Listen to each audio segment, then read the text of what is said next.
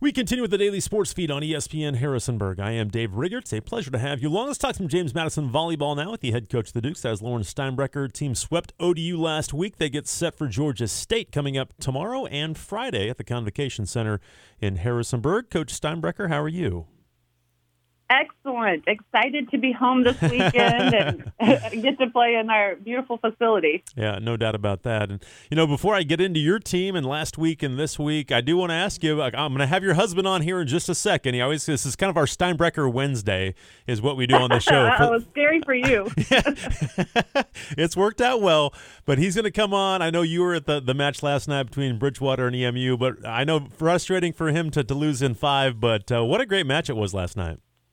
It was so much fun. I found myself just like, I feel like one of those parents, that if you zoom in on, they're like trying to play. Right. Yeah, absolutely. But, it was such a good game, both sides, just high-level volleyball, great rallies. There were some rallies that felt like 2 minutes long and great digs. And I have to, obviously give a shout-out to Casey. I'm so proud of him and, where he's got that EMU program. And obviously Bridgewater is such an established program. So for him to go in there and compete and play so well and just shows how much EMU has grown and what he's doing there. Yeah, so good game, tough loss, good game.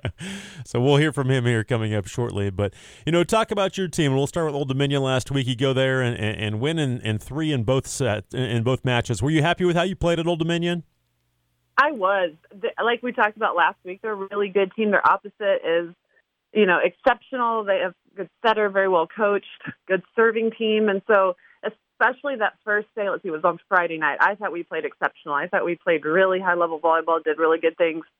Saturday, we were good. I think the third set we dropped a little bit, but overall extremely pleased. Well, and you guys, again, you really took care of business, especially on Friday, 16-19, 19, and then even on Saturday, it went 22 in the first set, but after that, it was 15-18. So pretty efficient volleyball, too. Were you not a ton of errors? Were you happy with just how efficient you played?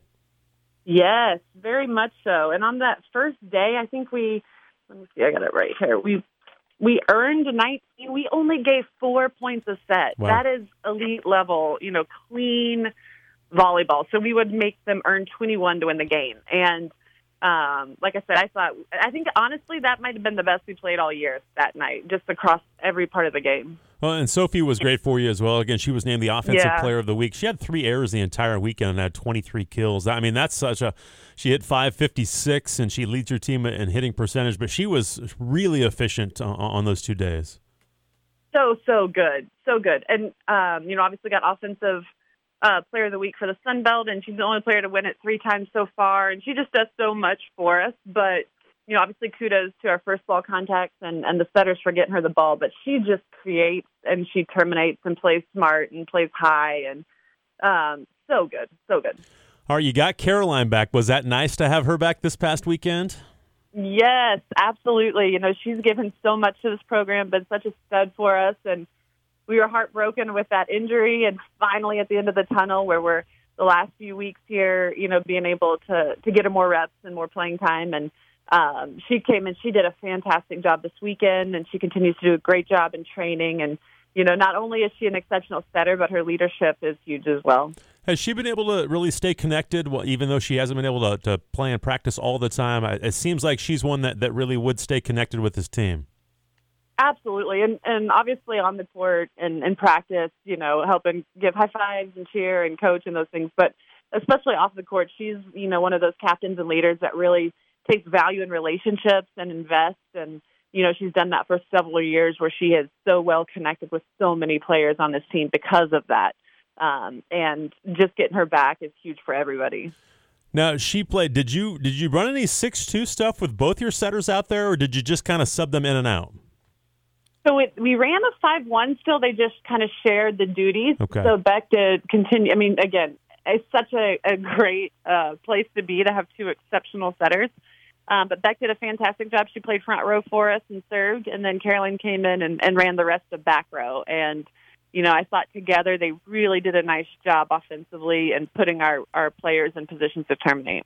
We're talking to Lauren Steinbrecher, volleyball coach at James Madison. They've won 6 in a row. They're unbeaten in Sun Belt play and 13-4 overall. And How do you see that playing out the rest? Obviously, Rebecca's done a great job up to this point. Now Caroline is back, and she's been in this program for so long. How do you expect to kind of deal with it going forward?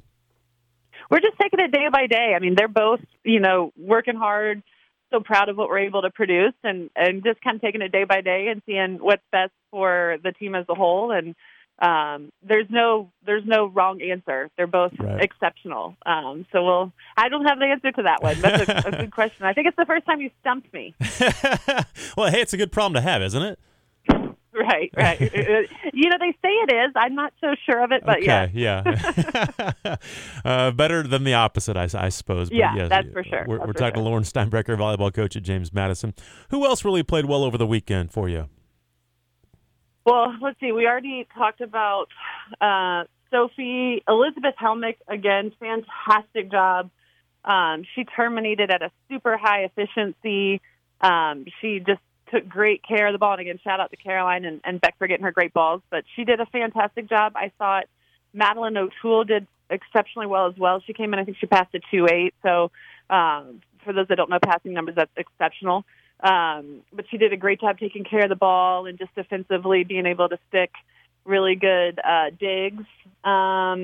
And then obviously I continue to shout out the setters. Mm-hmm. And then our outsides, man, they're just workhorses. And I have to continue to shout out Miette because she just, holy moly, she does so much for us in every facet of the game. And, I think even just being the L1, right, she's up there twice with the setter so that anything out of system, everyone knows where it's going and they're keying on her, and she just continues to produce. So I couldn't be more proud of both her and Bree out there on the pin. Is she a 6-rotation player for you?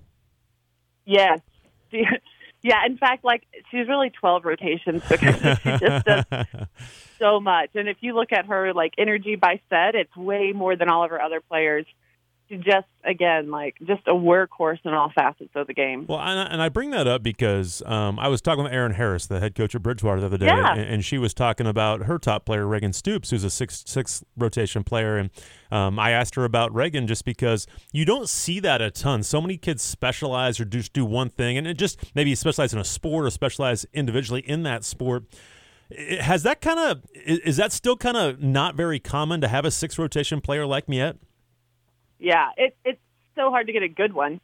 Right, for sure. That obviously play 6 rotations, but I mean those type players are going top 20 because to be able to serve, receive at a high level and terminate at a high level are 2 very difficult skills that most outsides, to your point, can't do. Either they're great front row, but they don't have the ball control, or they got the ball control, but they can't get up and terminate. So definitely she is in a league of her own in that realm. Yeah, it's for folks who don't know, there's not many players can do it.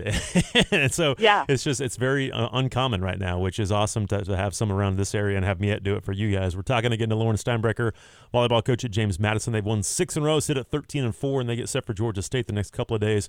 How about your back row kids? Again, we talked about Jaden Clemmer quite a bit, but you mentioned Madeline O'Toole. Julia McNeely is also another one that's done well for you. Yep. Talk about those kids because, again, they're kind of unsung heroes in the world of volleyball, not for coaches, but maybe for fans. Yes, and we always talk about, you're not going to get the kill without the first ball contact. In fact, the first ball contact may be the most important contact of the 3 to terminate. And I've said it several times, but I think we have the best 3-player combination in that position of anyone in the conference. Jaden, Julia, or Mads, all 3 could be a libero anywhere. They're just so good. And in all facets of being a DS libero, right? So exceptional. Those are our 3 best servers, our 3 top servers. Serve receive is one of the most important parts of the game, but also defensively and out of system setting. All 3 of them do all 4 of those at a really high level. And without them, I'm telling you, we would not be where we are. Yeah, they really are kind of unsung heroes, no doubt about that. We're talking to Lauren Steinbrecher, volleyball coach at James Madison. They sit at 6-0 in conference play. They are 13-4 overall right now. And when you look at your kids, you've got a veteran team. We've talked a lot about that. Are they a team that is a good practice team? Because some teams kind of show up on game day and do that, but it seems like this is a really good practice team as well. They are. And again, to me, that's what makes them exceptional, and that's what makes them able to produce every weekend, because if you're not consistent in training, you certainly won't be consistent in competing. Right. I think there's maybe 2 practices this whole season where I'm like, man, we just didn't bring our best. But from top to bottom, I mean, all 16, they're relentless in their competition and their effort and their execution. And practices are sometimes more fun to watch than the matches because sometimes it's a little higher level. But yeah, I think that is one of the things that championship programs must have, and something that we do really well. You know, we talk so much about your stars and everything, and rightfully so, and they're veterans. How have your young players done? Again, a lot of them aren't getting a ton of time during game day, but again, they're a big part of what you guys do in practice, like we're talking about. But have you seen your young players really kind of develop throughout the year? Yeah, and it's funny. It's like I don't even feel like we have young players, but I know that we do. I guess that would be back and live. But yes, I mean, sometimes I wish that people could watch our practices, because those people who don't always get to play in matches are absolutely doing so many great things. And again, I can't say it enough. I think that's what makes us able to be undefeated so far in conference, is that our team, our starters, are playing against just as good of, if not better, players all week in training.